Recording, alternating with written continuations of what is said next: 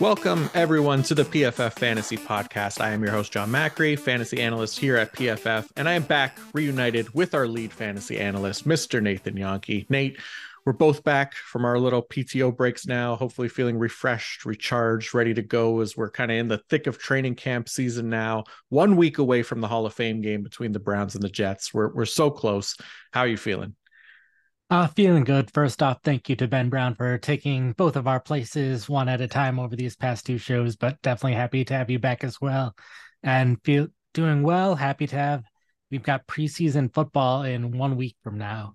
Yeah. So it feels a little intimidating having football back and making sure I have everything ready to go for that, but definitely excited for football to be back here. Yeah, me too. And yeah, shout out to Ben. He was awesome.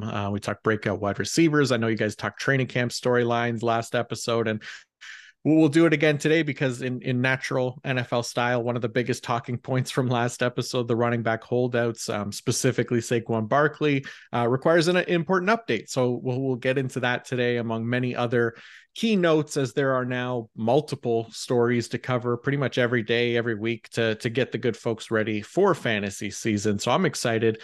But before we do that, we want to give a quick shout out to our presenting sponsor, Fabric by Gerber Life. As a parent, your child's well-being is your top priority. You want to see them chase their dreams, embrace life's adventures, and thrive in this world. But you also know life can be unpredictable, and that's why it's important to plan for the unexpected so they continue to thrive no matter what. Fabric was designed by parents for parents to help you get a high-quality, surprisingly affordable term life insurance policy in less than 10 minutes. Fabric has flexible policies that fit your family and your budget, with quality policies like $1 million in coverage for less than $1 a day. Get your personalized quote in just minutes and then apply when it's convenient for you. It's all online and on your schedule. You could go from start to covered in less than 10 minutes with no health exam required. Join the thousands of parents who trust Fabric to protect their family. Apply today in just minutes at meetfabric.com/fantasy. That's meetfabric.com/fantasy. MEET fabric.com/fantasy. Policies issued by Western Southern Life Assurance Company, not available in certain states. Prices subject to underwriting and health questions. All right. So let's get things started with probably the most significant piece of fantasy news from this week, at least in regards to maybe the most fantasy relevant player that is Saquon Barkley re-signing with the New York Giants. So basically he agreed to a 1-year deal of $10.1 million, which included a $2 million signing bonus. He can earn an additional $909,000 in incentives, making this a potentially $11 million contract. He was set to play on the franchise tag at $10.1 million with no bonus, no incentive. So he adds a little bit of insurance money to the season while also betting on himself. And more importantly, will not be holding out into training camp or the regular season, which is great news for fantasy purposes. Of course, this news dropped on the same day that I had published my updated running back ranks and tiers, where I dropped him down a few spots because of the holdout concern. So even better timing there with him personally attacking me. No, I'm just kidding, but that's okay. Nate, with the Saquon news, I know I'm feeling a lot better about him with the updated lack of question marks now heading into 2023 and willing to move him back into that top 5 running back conversation for this season. How about you? I still have him in my top 5. I wrote a player profile for him that went up yesterday.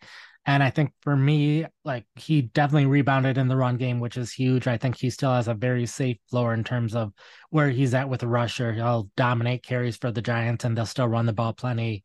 For me, the big concern is for him as a receiver, just because he did it a ton last year, wasn't all that effective. Part of it was he led the league in drops for running backs, which, as we've seen, usually isn't very predictive from 1 year to another. So he should bounce back in that perspective, but he still wasn't very effective when he caught passes as well. So they did draft Eric Gray, who his big thing is he's a receiving running back. He's probably never going to be an every down back for the Giants, but Gray could take some of those third downs going forward. So that could cost Barkley some of his volume.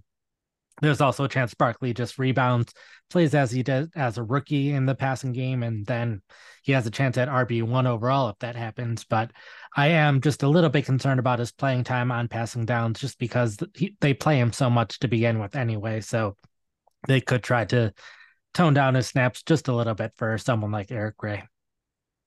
Yeah, makes sense. And yeah, he led the team in targets last year too. He was the only running back that averaged 20 touches per game. He also, while also bringing in 3.5 receptions per game at a minimum. Yeah. If Eric Gray works his way, and I know Eric Gray, as far as like stable metrics go and receiving grades from college, he was one of the few that graded inside the top 10 of this draft class, and also in the top 10 in rushing grade as well. And like you said, more of a receiving profile. I know I was getting a little bit more excited about my Eric Gray dynasty shares if there was going to be a Saquon holdout. Not so much anymore, but we definitely look forward to having Saquon back. The Giants, I think Darren Waller coming in probably has a good chance to lead that team in targets as well. They don't really have like a alpha wide receiver to be the focal point of the passing game. So Darren Waller, I think Saquon could still be in there, but like you said, there's absolutely a risk there with Eric Gray being drafted and potentially eating into some of those snaps as well. But yeah, I'm willing to put Saquon Barkley back into that top 5 running back conversation for fantasy for this season as well. There. I will add they did add James Robinson, which I completely missed on the last podcast. So sorry about that. But I'm not too concerned about Robinson just because the injuries have been lingering. He's been with the Jaguars, the Jets, the Patriots, all within the last, what, 12 months or so. And each of those teams were ready to move on from him despite how well he played as a rookie. So just the fact that so many teams were ready to move on, I'm not all that concerned about having Robinson on the roster. Mm-hmm. Yeah, good call. All right, so let's go from Saquon Barkley, one potential top 5 running back, to maybe another top 5 running back, Rashad Penny, or maybe I'm just getting slightly ahead of myself there. So allow me to pump the brakes just slightly, not too much, but slightly on the hype of Rashad Penny getting the first offensive snaps at Eagles camp. We've talked about Penny a few times on this podcast already. We've both written him up in a positive light for the website as well. So I know we're both fans of his. I know that both of us were kind of expecting this to be the case, despite, all the DeAndre Swift hype and things like that. So at least this kind of confirms it a little bit. The penny stocks are rising in the fantasy market, and if healthy, he could be an absolute steal at his current ADP beyond that 10th round or so. What do you think, Nick? Does this move the needle for you, or just confirm kind of what you were already thinking with Penny? I mean, I enjoyed the fact that I was able to pump him up a little bit more just because that news broke. But after listening to Nick Sirianni's comments and how they rotate the running backs in general, if anything, I'm might be a little lower just because they're also including Boston Scott and Trey Sermon in the running back rotation. So that's 5 running backs that would be getting at least some first time work in camp. And going back to last preseason, they were just rotating running backs by drive rather than doing it by situation, which to me makes a lot of sense to do in the preseason, just because then you're putting running backs in situations that they might not normally be in. But like, we know Penny's not going to play on third downs in general, even if he's playing on some third downs in the preseason.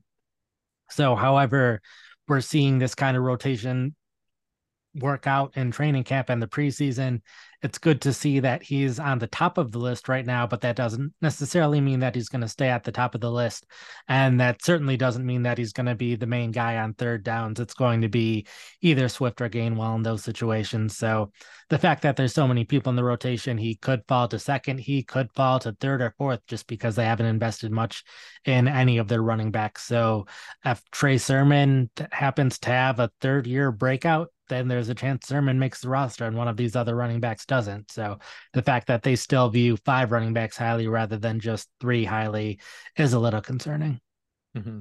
Yeah, it's a good call. And it does make me think like a little bit about, rotating some of these guys in and how much of that, has to do with Penny's like status of being in and out of the lineup, dealing with injuries and stuff like that, and trying to get some of these guys maybe comfortable with the first team offense as well, and making sure that they are ready if they do have to kind of step in, because I don't think that we would see an immediate uptick in snaps for DeAndre Swift necessarily in carrying that kind of early down load or anything like that. Maybe they want to have some of these other guys with some experience on that first team offense to have them maybe potentially ready to go if Penny does miss time. We know health has always kind of been the concern with Penny. We've seen him miss so much time in his career already. But like you said, I guess it was a few episodes ago, we'd rather have these kind of high floor and high upside guys in our lineup for potentially, double digit times a year at the cost of them maybe missing a few games versus some of these lower floor, low ceiling plays that aren't really going to win us weeks, right? So to me, I think Penny is kind of the perfect encapsulation of that high floor, high ceiling play on a weekly basis every time he'll be in the lineup. And I'm absolutely still targeting him in every draft that I can and have been all off season long. But like you said, if there does end up being more of a rotation, that could absolutely hurt him too. So something to be cautious about there in Philadelphia. All right, let's keep the running back conversation going, but shift over to another New York team, this time being the New York Football Jets, as Dalvin Cook is flying over to meet with the team today being Thursday, to discuss a potential contract there. We just saw Aaron Rodgers restructure his deal with the team to allow for more cap space, and that could really be the key to potentially allowing this signing to happen. We'll see. Breece Hall still currently on the pup list as well. So this is one that is starting to feel at least more likely to potentially get done. Nate, how would you feel if Dalvin Cook does sign with the Jets for the 2023 season? Yeah, it's sounding decently likely at this point. It sounded like they were only off by about $1 million last time they spoke. So now with Rodgers restructuring his contract, it sounds more likely that this will happen. Obviously not good news for Breece Hall, like especially with him on the PUP list right now. That's not the best sign in the world. Like it's a little bit expected, but we've also seen other players that we thought would end up on the PUP list who weren't on it. So the fact that Hall is on it is a little concerning. It would be nice to have seen some of these other younger Jets running backs get more opportunities.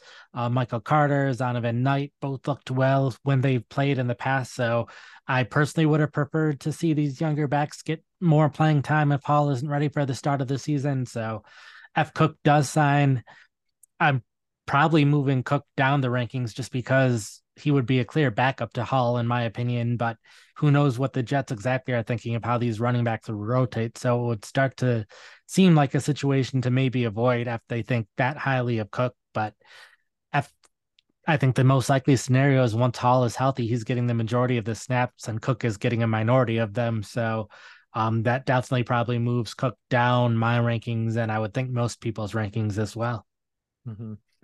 Yeah, it's a good point. I mean, to me, this kind of is a bit of an indication that Breece Hall might not be ready yet after kind of tearing his ACL in week 7 last year, which was, near the end of October. So we're not even in month 10 of his recovery. So probably pointing to him being brought along a little bit slower this season. And even when he's in the lineup now, should Cook sign on, I don't know how much more Cook will eat into his workload, but probably a bit, at least enough to hurt his value. So I'd expect that we do see probably both of their ADPs fall a little bit. Breece Hall was going in round 3 in most formats. I don't know. For me, I feel like I'm going to stay away from him in that range now, just even if Cook doesn't sign there. Just as far as like the tea leaves go, this suggests that maybe that third round draft capital might be a bit of too much of an expectation for him to fulfill that value in 2023. You look at some other players in that range, the Mark Andrews, Lamar Jacksons. I'd probably much rather be honing in on those guys rather than swinging at Hall in round 3. It just has to do with kind of what the team is telling us. They don't often disclose any information they don't have to, and that they don't really have to give us kind of a clear update on how Hall is doing. So oftentimes we're kind of left reading between the lines, and in this case, bringing in Dalvin Cook is and would be pretty telling indication that maybe Hall is not quite ready to return where he was at pre ACL last year, which is unfortunate because he was lighting the league on fire, and early indication this offseason was that he could be ready. He had me optimistic, but now he'd have to fall quite a fair bit for me to take a swing on him, assuming Cook signs there. Sure. And I would say that's certainly possible that this is an indication that Hall might not be as ready as we would hope. But I also view this as the Jets are trying to make a Super Bowl run this year. At wide receiver, they've been stockpiling players that I don't think was necessarily a negative indication of any of the wide receivers they had. They just wanted to get as many good players as they could. So, like, we consistently thought that, hey, maybe they would cut Corey Davis now that they've signed these guys. But Davis is still on the roster. Randall Cobb is like fifth on the depth chart. And yeah, it's to make Rodgers happy, but I also view this signing as signing Dalvin Cook, who Rodgers has had to face twice a year for several years now, as a move also to potentially make Rodgers happy and push them closer to the Super Bowl. So I could also see a scenario where Hall is progressing how they expect him to.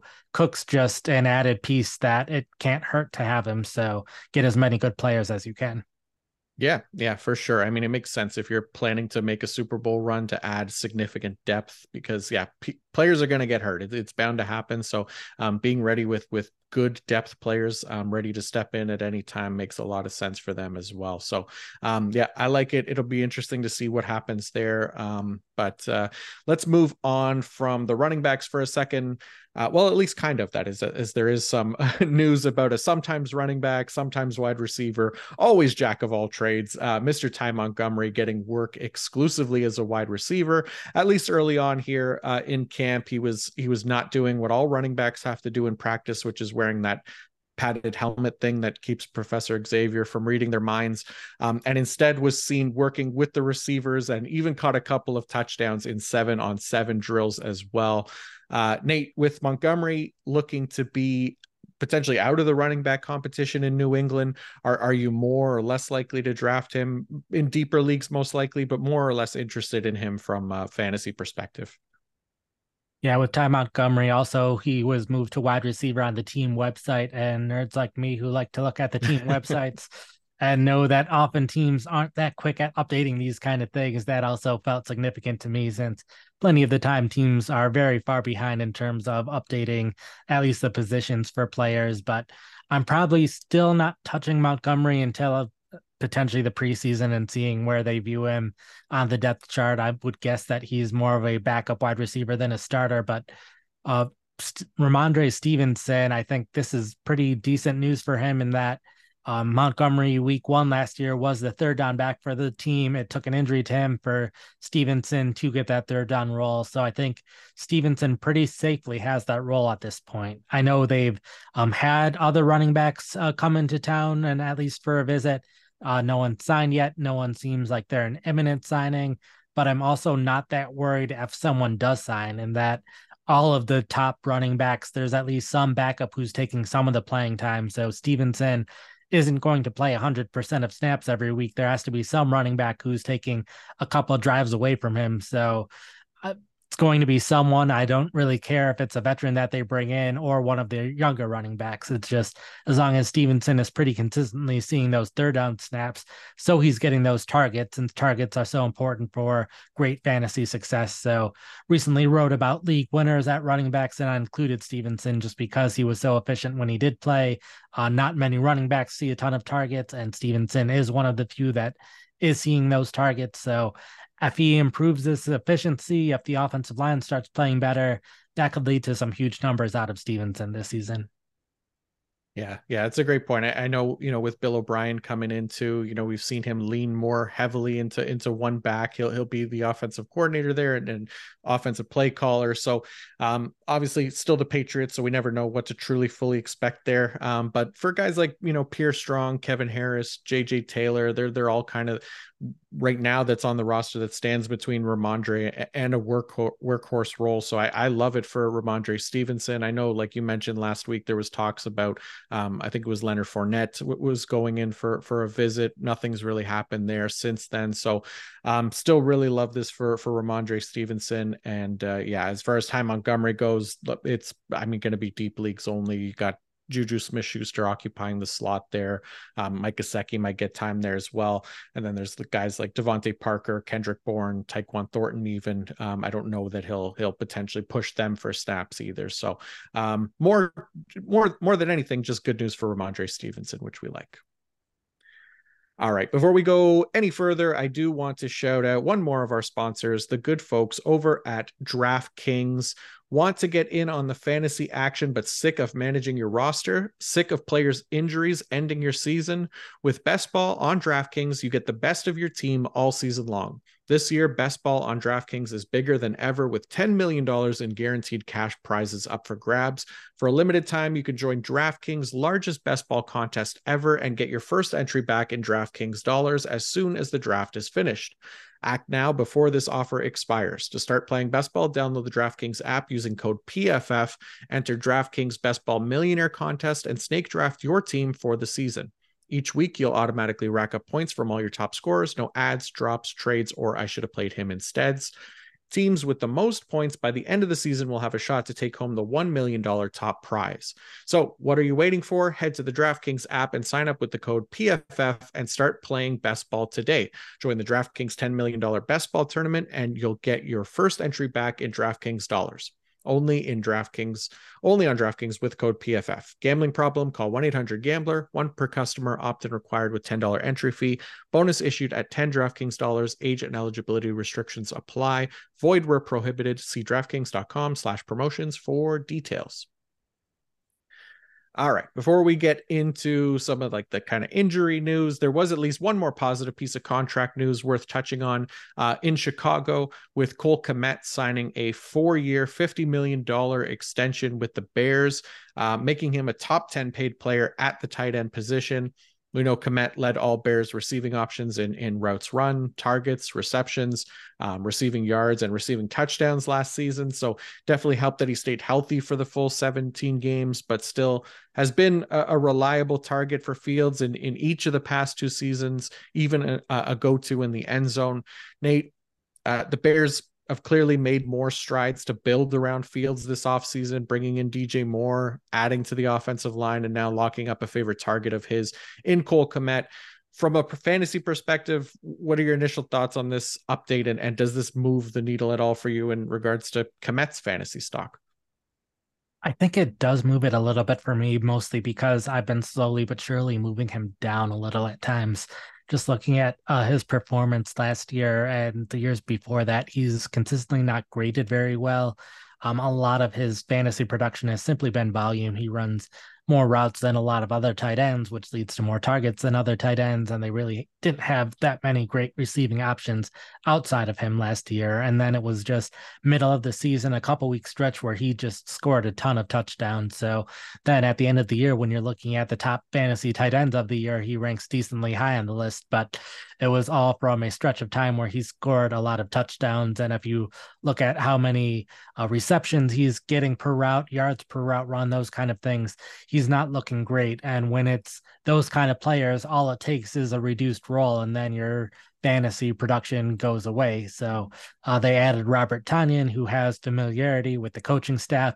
And one point he had 11 receiving touchdowns. So it was similar in that the one thing that Tanyan's ever done for fantasy purposes is have a season where he's had a ton of touchdowns. So was a little bit worried about Tanyan potentially cutting into that receiving production, but seeing that the Bears were willing to give him this contract extension at least helps solidify to me that how highly they view him. So I think that'll mean he's still seeing plenty of playing time.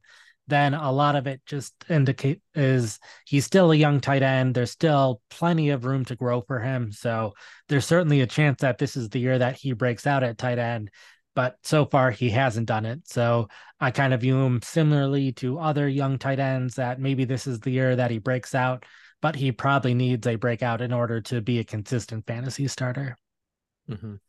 Yeah, it's a good call. And at least what it does too, like it instills some confidence for like dynasty purposes as well, right? Giving him that contract shows the Bears are comfortable with him for, long-term 4 years. But yeah, for this season, I have him as tight end 14, I believe. So, even though he led the team in targets through 17 games, that only accounted for like 69 targets, which, while a nice number, was the lowest targets for any team target leader across the NFL last season. So I know, the Bears were not a high volume passing team, but if we expect more progression from Fields as a passer, which I think we should, we could see him continue to get enough targets, even with DJ Moore there to push for, weekly top 10 to 12 finishes among tight ends, though he only had 4 of those such finishes last season, right? So there's definitely kind of a lot riding on this Bears passing attack to improve in 2023. And Kmet is a big part of that as well. But let's move to a team that doesn't have any real concerns about their passing attack because they are led by reigning MVP and Super Bowl MVP and champion Patrick Mahomes. The Kansas City Chiefs, who announced this week that Kadarius Toney underwent a couple cleanup procedures on his knee after sustaining another injury during camp last week. Well, the team is at least optimistic about the potential for his availability in week 1, but probably unlikely that he'll be back in camp this offseason, which are just, to me at least, much needed reps for a guy who continues to miss significant time and doesn't feel like this will be the last time this will be a concern, right? We talked about this kind of way back on our first episode because Toney was one of the biggest ADP risers at the time post draft, and we mentioned in that he'll probably see some of the biggest swings in ADP as a player who people are ready to buy in on with any kind of hype and positive news for him, especially in Kansas City, but then also kind of get completely scared off of when there's any negative news coming in from him. So where are you at with Kadarius Toney at this point in the offseason? At this point, he's, I think, the biggest ADP follower of these past couple of days, and Sky Moore the biggest riser from this news. And I do think this is concerning in that, like, this was the time for him to gain more chemistry with Patrick Mahomes, and now the other wide receivers will get more of a chance to. Sky Moore will get to play more in the slot, get more comfortable in that role. So even when Toney's back, Kansas City these past couple of seasons, they've had a good 5 to 6 man rotation at wide receiver. And this just gives all the other wide receivers more opportunities to gain that trust and earn that playing time. So once Toney is ready, Toney might not get as much playing time as some of these fantasy managers have been hoping for, since the ideal case is he's playing maybe 70% of offensive snaps and potentially being second on the team in targets. Now, I think it's a harder path to get to those 70% of offensive snaps. Now, it might stay closer to 40 or 50% if someone like Sky Moore is able to capitalize on these opportunities. And they have at least 6 or 7 wide receivers that were at least worth talking about in the rotation. We talked about some of them on Monday, and they're seeing a lot of playing time as well. We see it in the preseason too. Kansas City, for a team that's won Super Bowls and has a pretty established offensive system, they play their starters a lot in the preseason, and it's a pretty good indication of what they'll do in the regular season. So they're probably one of the teams I'm most excited to see the first week of the preseason, since we'll start to see where these wide receivers are rotating in and out, how much they're rotating in and out. And I think we'll start to see some trends. But Toney, someone I'm probably letting someone else draft at this point, just depending on how far his ADP falls. Mm-hmm. Yeah, I think that's important, right? Just there's other guys that could emerge there. I mean, Rashee Rice, Justin Ross, Sky Moore, they're all getting kind of increased opportunities with the first team now. I still really like the rookie Rashee Rice as a potential, kind of impact player in year 1. I just think, he brings a strong skill set to the table that fits well with what the Chiefs want to do with a lot of his after the catch ability. He's also, potentially a deep threat downfield for Mahomes to take advantage of. He can kind of do it all and showed that last season at SMU, which is obviously why the team felt comfortable spending a second round pick on him. I know a lot of people still really like Sky Moore, and that's indicated obviously by his ADP rising. I just think from, a volume perspective, and then this is really just kind of a feeling of, because we haven't seen Rice play in the NFL, but I do think Rice is a much better bet to see the field more in 2023, especially if Toney misses more time over a Sky Moore, for example. So we'll see, but I think that's a name to keep an eye on as somebody that could fit into the offense nicely. Is Rashee Rice. Yeah, and I'd add they had Richie James, who they added from the Giants, who was a slot receiver last year. I know some people have been talking about James as a late round sleeper, and I'm fine with him with the very late round sleeper, but my guess is James is someone who can mix in and play 30% of snaps. And then even Justin Ross is getting mixed in some with the first team, which like they've been rotating a lot of players in and getting a lot of players opportunities, which is perfectly fine. But I think that'll continue. And of course, Marquez Valdes-Scantling, Justin Watson, both players who are more deep threats who probably won't see enough volume to be all that fantasy relevant, but they will also see the field a decent amount. So there's only so many snaps for these wide receivers. They also like their tight ends, brought all their tight ends back. Will continue to use a decent amount of two tight end sets. So there's just so many snaps and so many targets to go around. Mm-hmm. Definitely. Well, speaking of tight ends, Kyle Pitts is not 100%. This is just one more injury note here, but he is practicing, but he is wearing a brace on his right leg, so not quite yet 100%. Coming off that AC or MCL tear from last season, there were a couple of videos out there of him running routes. He definitely didn't look back to full speed, which it's still fine for his first practice back. But Nate, any cause for concern for you with Kyle Pitts right now? At the point where I'm not moving him down my draft board yet, but I'm definitely going to be paying attention to this. Just because if he's not at 100% sooner rather than later, that could definitely be a problem throughout the season. If he's not playing as well as we hope, this should be a breakout year for him. He's still very young for a tight end, so there's still plenty of room for him to grow. But even just gaining chemistry with the quarterback, he they didn't play together last year, I don't think, at any point in any regular season action. So they haven't seen a regular snap together. So ideally, they'd be getting more practice together right now and practicing at 100%. So Pitts, they need to be running enough pass plays and targeting him enough for him to reach his fantasy potential. I think the sky is the limit if the Falcons are become more of an average pass to run ratio team. But without that, Pitts really needs to have a lot of things go right, like we've seen out of guys like Mark Andrews and George Kittle, who have consistently produced in run first offenses, but they need to be that focal point and have good chemistry with the quarterback. And we need to see that. And if he's not 100%, it's going to be harder to get there. Yeah, definitely. And if it eats into his offensive snaps like last year as well, right? We saw Arthur Smith, he wasn't afraid to take Pitts off the field for other tight ends, even guys like Parker Hesse, who nobody's ever heard of. So it's definitely important that he's healthy to maximize those opportunities. I know he was working with Desmond Ridder one-on-one to get some kind of, to get their timing down, build a connection with the new starting quarterback there. So at least a positive, since like you said, Pitts did not catch any passes from Ridder in 2022. So they'll certainly need to build a rapport there. And yeah, it'll be one to monitor. I'd be surprised if he gets, significant playing time in the preseason, but we'll see. Because yeah, Kyle Pitts, I still haven't moved him down either.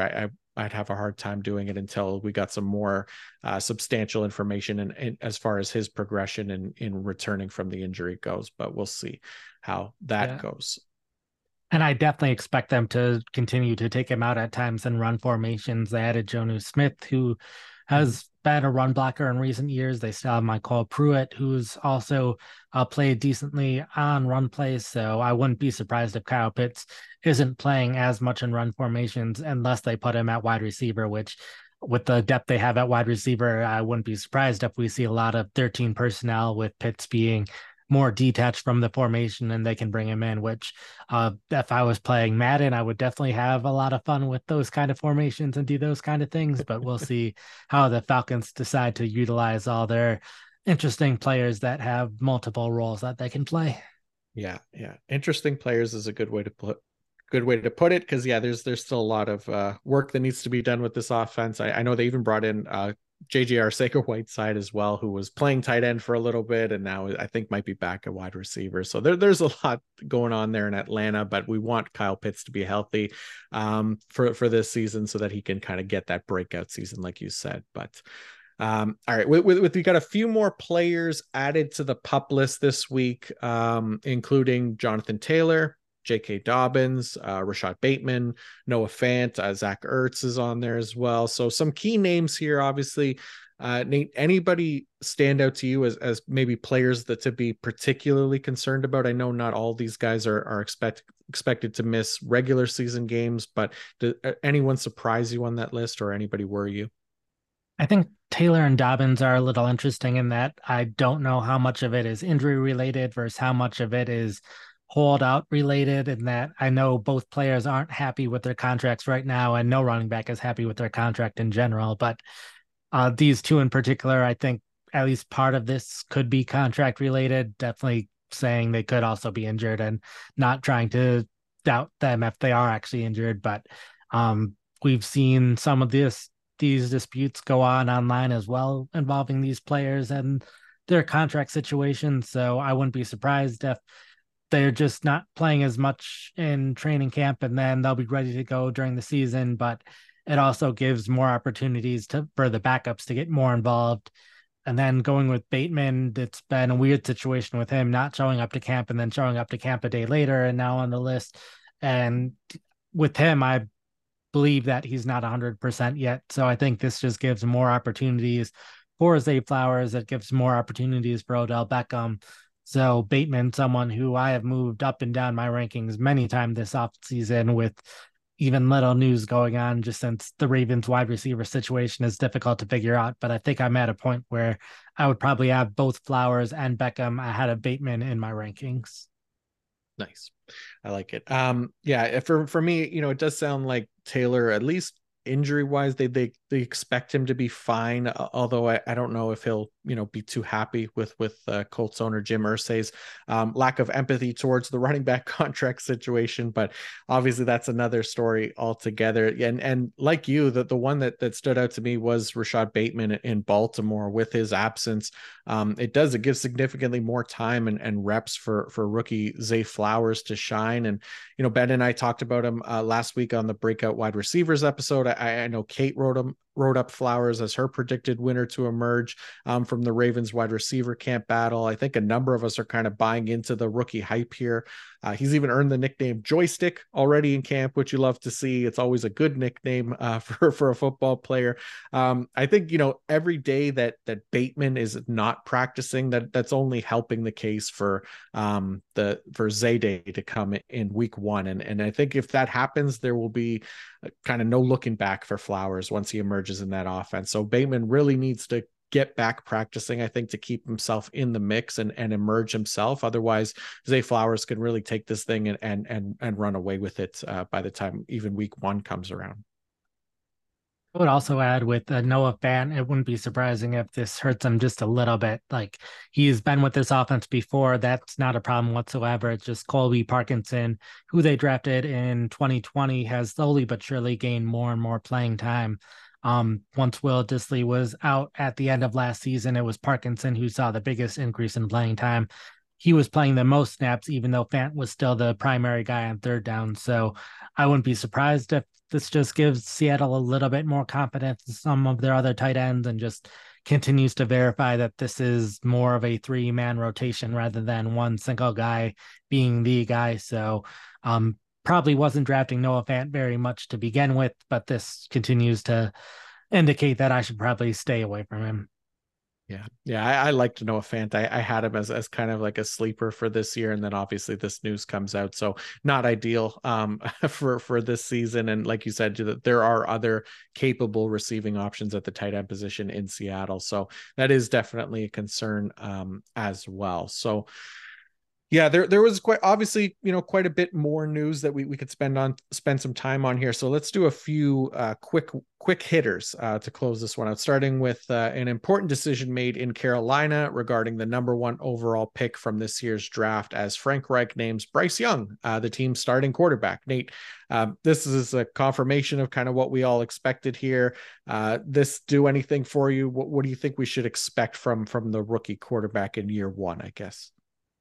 Yeah, this isn't surprising at all, although it is nice to hear, especially with Indianapolis and not knowing if Anthony Richardson will start week 1 or not. So it's at least a slight positive for him. I have Young, not drafting him in most redraft leagues, but in superflex leagues, definitely willing to take a chance on him.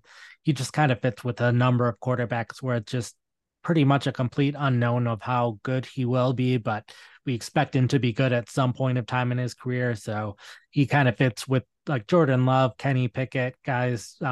Brock Purdy also fits in that category of just we don't know too much so far, and we don't have a reason to believe they'll be a top 10 quarterback this year, but there's certainly a chance that they could do really well. And it's better than some other quarterbacks that we know won't do well. So if you're looking for just take a flyer on a high upside opportunity late in a draft, I'm fine picking Young. Mm-hmm.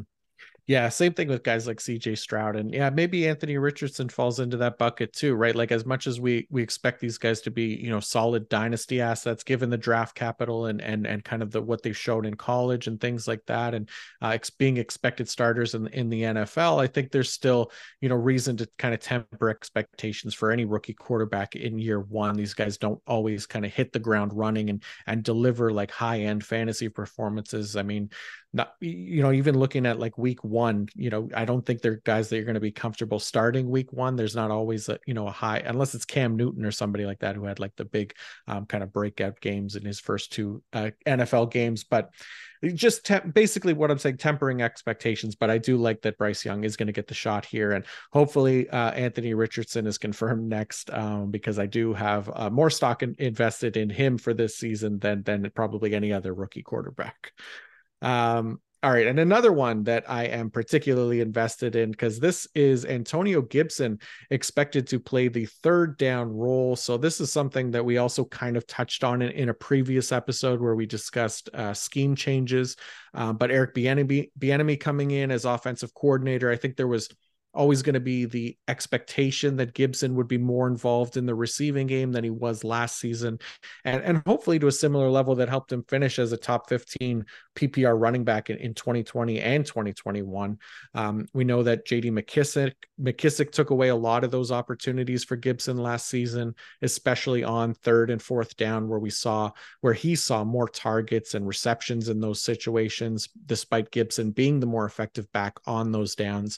And then in terms of overall snaps as well on third and fourth down, McKissick was almost exactly even with Gibson in those situations, with 91 offensive snaps versus Gibson's 93.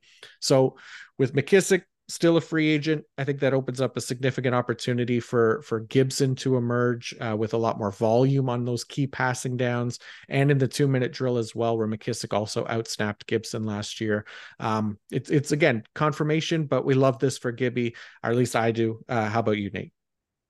Yeah, for me, it was like a little surprising that this was news. Like you saw other fantasy analysts who are like, we've known this for months that he would Yeah. have the third down role, just because it felt obvious. But like for years, it was similar. Like we all wanted Gibson to have that McKissick role so he could be an every down player. But in order for that to be really valuable to him, he still needed the early down snaps. And now Brian Robinson is taking a lot of those early down snaps. I could be this seeing at least somewhat similar to Kansas City last year of like Gibson seeing the same role that Jerick McKinnon was playing, Robinson playing the Isaiah Pacheco role, and that Robinson, I expect to see the majority of the early down snaps, but Gibson's capable of being early down, being on third downs, even capable of having some goal line work. But I'm not sure either back will be able to see enough volume if Washington's offense is playing well enough to score enough touchdowns to just stay on the field enough to run enough plays to handle both running backs being fantasy relevant this year. So I think if you're in like a 12-person league where everyone's starting two running backs and you can flex a running back and it's not PPR, then I think these guys could be fantasy starters more weeks than not. But it's hard for me to see a situation where either of them is a consistent must start fantasy player without the other one getting injured. Yeah. Yeah, that's fair. And yeah, Washington, they're going to be an interesting team this year. They're one of my favorite kind of fantasy teams, like overall, like even on offense and defense, just a lot of interesting names there that could emerge. And obviously Sam Howell being a big piece of that as well, to see how he does if he wins the job. Jacoby Brissett as well is also in the mix. But let's move on to maybe the coolest news that we'll discuss in this episode, and that is Texans wide receiver John Mechie cleared to participate in training camp after missing all of his rookie season last year with leukemia. So obviously awesome stuff here. The Texans spent a second round pick on him in 2022 after he posted over 1,000 receiving yards and led Alabama in targets and receptions in 2021.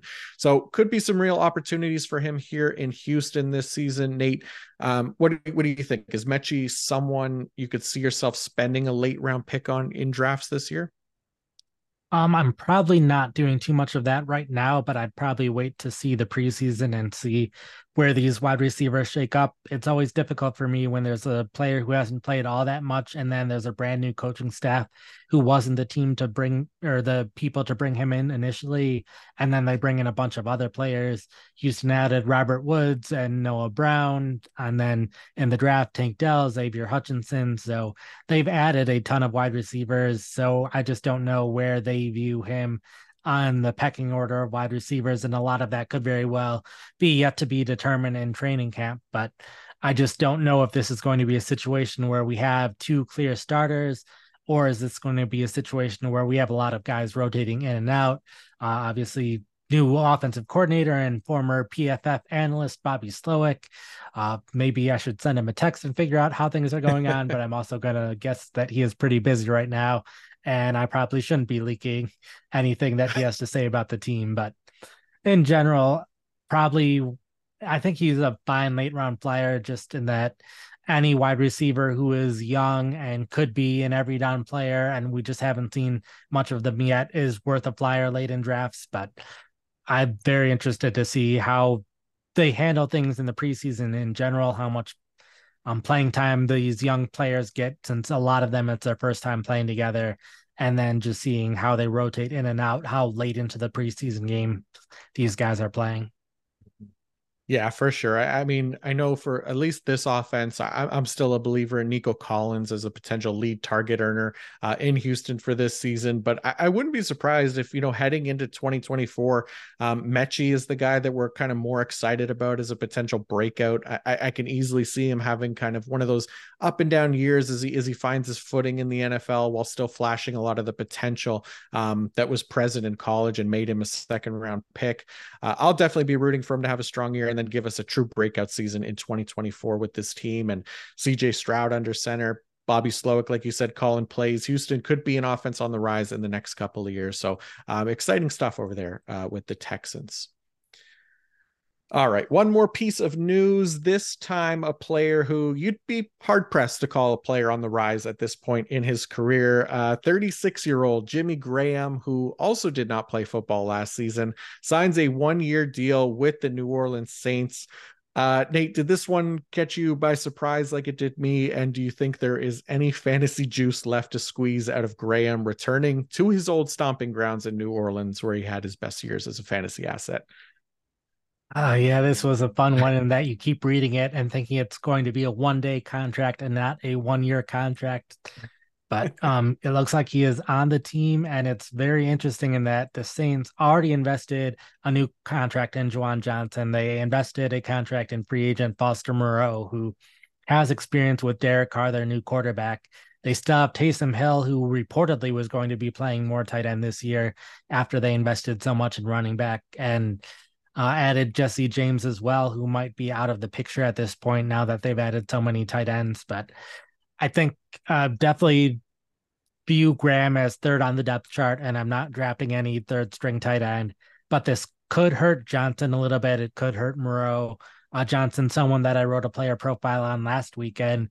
The more I wrote, was more concerned about it, just because he wasn't a high volume player whatsoever. He just scored a lot of touchdowns, and uh, Foster Moreau ends up with more chemistry with Derek Carr, or Jimmy Graham. The one thing that he was doing with Chicago near the end of his career was scoring touchdowns. So if other tight ends are going to take away the one thing Johnson was doing well, then Johnson's not going to have any fantasy value. And certainly a chance Johnson ends up being a higher volume player, but it's kind of hard to see it when a lot of the other players are the same. They've added more players. Michael Thomas is now healthy. So if anything, it just cements the fact that Johnson is probably not someone that I'll be considering among the sleeper tight ends. Probably will be looking elsewhere when I'm looking for a sleeper. Yeah, I think that's fair. And I think, maybe best case scenario for a guy like a Jawan Johnson or even Foster Moreau is that Graham's brought in to kind of help these guys develop and coach them up as up and comers. Because I don't think he's taking over tight end one duties anytime soon. I mean, it's been like 5 years or something since he's even cracked 500 receiving yards in a season. So can't imagine there's much to be excited about for him for fantasy. But like you said, if it potentially hurts one of the other guys, then this becomes more significant in that kind of way. So Jimmy Graham still hanging around and getting fantasy headlines. But enough about the fantasy drafts. Now time for a different kind of draft, our weekly head-to-head draft between Nathan and I as we take on different random topics. And for anyone paying attention to one of the top trending topics on Twitter this week, there has been a whole lot of confirming through government officials and hearings that UFOs and aliens do in fact exist, which, much like the Rashad Penny news and Antonio Gibson news, may or not just be confirming what a lot of people already suspected. But it's exciting nonetheless. So naturally, what better topic to draft this week than the best alien movies? Nate, I don't even want to talk about our draft last time, as it was a complete disaster for me. And it was the real reason that I took time off just to recover from the ass whooping that you delivered to me in our last draft. So now I'll be looking for redemption while you will be looking to get a winning streak going. How are you feeling about this one? I'm not feeling all that great about it. I did my research, and like a lot of times when I'm doing my research for these drafts, I'm like, I've had to at least seen what we're talking about or know what we're talking about. So even if these lists that I see online has something ranked high, if I don't know anything about it, I'm not going to end up picking them. So that really limited the movies that I can select here, but hopefully enough of our listeners have similar taste in movies that I do that I can squeak out a victory. Fair. Yeah, it's kind of like, well, it's like the board game thing for me, right? I didn't have the experience with the board games. I only tried to pick the ones that I played, and I was still able to squeak out a win. So it's not impossible. But I do get the first overall pick here. So first overall pick was tough. I would have been fine with the second overall pick in this one because I think there's two that I really like. But I'm going to go with Close Encounters of the Third Kind from 1977. So well before I was born, but still one that I've seen a few times. It's an instant classic at Steven Spielberg, and one that is kind of universally renowned as one of the best like alien encounter movies of all time. And it has that iconic like 5 note chime thing. I don't know if you've ever seen it. Have you seen Close Encounters? I have not know. I Oh feel man, like a okay. lot of these that you're going to pick I haven't seen yet. Okay. Fair But enough. All right. Well, the one that I hope that I can snipe away from you is E.T. the Extraterrestrial. I want to make sure that I get at least one classic alien encounter movie that when you think of alien encounter movies, it's a movie you think of. So I will pick E.T. with my first pick. nice. Yeah, that was high on my list for sure. ET, yeah, it's hard to argue that one. That one actually, as weird as this sounds, that one scared me more as a kid than like any of these other ones that I'm going to talk about. There was something about ET dressing up like with human clothing that really freaked me out. Mm-hmm. But for my second pick, I'm gonna go with Aliens. It's right there in the title, but it's the sequel to James Cameron's Alien movie. Sigourney Weaver, Aliens. I think the sequel is actually better than the original, and I like the original a lot too. But there's something a lot more fun with more than just one alien that they have to deal with. So I am going with Aliens, plural, 1986. That is. This is where I'm going to start just veering off and having fun movies that have aliens in them. But I will go with Men in Black with my next pick. Just another, it's a classic movie. It has aliens in it. It's mostly about aliens. So I think it definitely counts. So Men in Black, a fun movie that I will take number two. It is, yeah, it's very much a movie mostly about aliens, and yeah, it's a good one, and obviously, a classic in there. So you may win some fan favorite votes here, which has hurt me before. So I will go for my third one. I'm gonna go District 9. So this is one like not not recent, it's like 2009. But it was just like a really interesting take on the alien invasion movies where they came to Earth and then we immediately like kind of imprisoned them and made them live in as like almost like refugees and stuff. And it just had really cool twist and stuff like that in it, and some good action pieces. The aliens looked kind of cool, like cockroaches. But yeah, I like District 9 a lot when it came out. Still like that one. I will add that to my collection here. There. Usually, when we do these drafts, I try to get my list down to 10, or if I'm picking first, just 9 movies. So I'd be very prepared of like what I'm doing. Today, I ended up with like 13 movies, and I'm like, I'll just go with what I feel like near the end, and definitely didn't even need that many. So next, I'm going to go with Nope. Let's go with a more recent movie. Big fan of Jordan Peele, so that's mostly why I'm picking Nope here. But I also think it's good to have a variety of movies in terms of older and newer on this list as well. And starting with E.T. going before I was born, and then Men in Black being an older movie, I think it's good to get more well-rounded here with Nope as my third pick. Nice. Yeah, that's a good one. I just watched that like last month or something like that. It was actually Nice. it was good. I like Nope. Mm-hmm. But yeah, Jordan Peele's he's been knocking it out of the park for sure. So Yeah. yeah, good call with that one. Okay, next one I'm going Signs. The M. Night Shyamalan. It's Mel Gibson, Joaquin Phoenix, but not like it's not as good as Sixth Sense or anything, but Sixth Sense not an aliens movie. But I actually really like Signs. I know it's not everyone's favorite. So this could hurt me here, but had a lot of good alien moments and the cool twist in that. Well, I'm not going to spoil it. Well, it's like how old is what year did I say? 2002.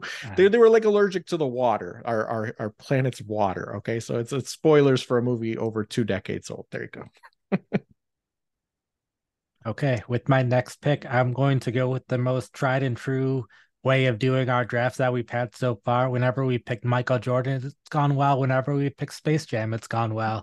Space Jam is a movie about aliens invading and Michael Jordan having to stop them. So I will go with Space Jam for my fourth pick. That's a great pick. Yeah, and then like you said, there's a track record of success there with Michael Jordan. So I did not even think of Space Jam. Well done. All right, I got one more. I am gonna go War of the Worlds, 2005's War of the Worlds with Tom Cruise. Just a fun movie. Dakota Fanning's a little annoying in it, but other than that, it's a good movie. Lots of Tom Cruise running from things as he likes to do, but it ended up being a pretty fun movie. So I'll add War of the Worlds to the list. All right. I'll ask you this question. Are MCU movies, would you count any comic book movie whatsoever? Because a lot of them involve aliens. That's a good question. That's a good question. Oh That's man. what I spent at least 10% of my podcast prep trying to figure out is that because like Avengers is literally aliens invading Earth Yeah. and heroes of Earth defending Earth. I'll allow it. It's my own fault that I didn't think of it. So this could be a big swing in your direction. So yeah, but I will allow because yeah, absolutely, it's there's aliens Yeah. invading. Go for it. And I think I'll go with Avengers because that one feels the most like a classic what you think of aliens invading Earth, having to stop the aliens who are invading. Because like Guardians of the Galaxy fits decently well in that it's a lot of aliens. Or Ragnarok feels like it sort of fits, but Avengers, like I some of my movies involve aliens coming to Earth and Earth having to defend them, not in the classical sense, but Avengers at least sort of fits that mold. So It does. I'll go Yeah, with Avengers. it does. Well played again. Yeah, the Chitari come into Earth Mhm. there and Yeah. invading. So nicely done. That's good. I can't believe I didn't think of that. So that's going to be. I think that might be a key here. I got a bad feeling now. All right, so I went Close Encounters, Aliens, so that was the sequel, District 9, Signs, and War of the Worlds, and you went E.T., Men in Black, Nope, Space Jam, and The Avengers. Nicely done. All right. Well, Yep. we'll get that out this week and we'll open it up for votes. I'll probably close the voting maybe a little earlier since we're recording twice Sure. a week now. It makes sense. Yeah. We get most of the votes in the first 2 days anyway, so it doesn't matter. Yeah. If you All right. did snipe Yeah, go ahead. any of my picks, I was considering Lilo and Stitch. I was surprised at how many lists I found Lilo and Stitch pretty high on the rankings, and I enjoyed Lilo and Stitch, so I very well could have ended up with them. Sonic the Hedgehog also fits Oh of an yeah. alien coming, and it's not as widely regarded as some of these other movies, but I was definitely considering Sonic the Hedgehog if everything else was going wrong in this draft. Yeah, we could save Sonic the Hedgehog for like best video game based movies or something like that, because I don't know if many people realize that Sonic was an alien for those movies. But yeah, Lilo Yeah. and Stitch, that's a good call too. I didn't think of that one either. Damn. All right. That will do it for another episode of the PFF Fantasy Podcast. Thank you all very much for tuning in. We greatly appreciate it. Thank you, Nate, for doing this again with me, dropping a ton of knowledge to help the drafters as we lead into week one, because that's what it's all about, delivering the best fantasy information available to help the people win their leagues. And we will continue to do that all year long.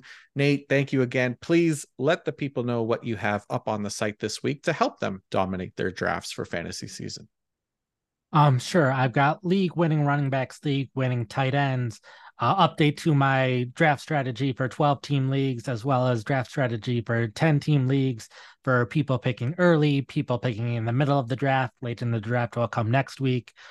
Player profiles for a bunch of players, including over the past 2 weeks, a lot of the players that we talked about today. So if you want even more information about some of those players, definitely find them on the website, as well as Superflex rankings were updated on the site this week. Nice.